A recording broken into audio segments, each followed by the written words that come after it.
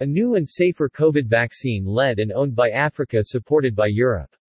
The World Tourism Network Africa applauded this development for Africa today. This is real progress urgently needed in the global fight against COVID. mRNA vaccines developed and owned by Africa. What are mRNA vaccines? How are they different from Pfizer and other COVID vaccines?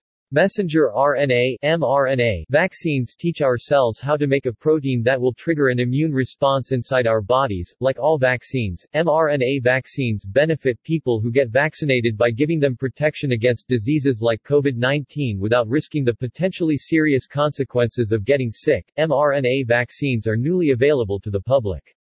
However, researchers have been studying and working with mRNA vaccines for decades. At a joint press conference on the Global mRNA Technology Transfer Hub, EU President von der Leyen told journalists, "Indeed, I think that this is a symbol today for the new partnership we have embarked on. And we have been, indeed, talking a lot about producing mRNA vaccines in Africa. But I think that this goes far beyond. This is mRNA technology designed in Africa, led by Africa, and owned by Africa, with the support of Team Europe. And indeed, we are so deeply convinced of the potential you, dear Cyril, were just describing, that from the very first moment on, we have backed this initiative without any hesitation, and teamed up with you and the WHO to set up this technology transfer hub. I think that the emphasis has to be on technology transfer. We invest €40 million, as the Commission, with Germany, France and Belgium, because we are deeply convinced that it is the right way to go. And indeed, I consider this not only as a major step forward in the fight against the pandemic but also as a major step forward in Africa's strategic sovereignty when it comes to vaccines. We all know the state of play today. Today, of all the vaccines administered in Africa, 1% is produced in Africa, of all the vaccines. And rightly so, the goal is in 2040 to have reached a level of 60% of vaccines produced in Africa, that are administered in Africa. And this is the precondition.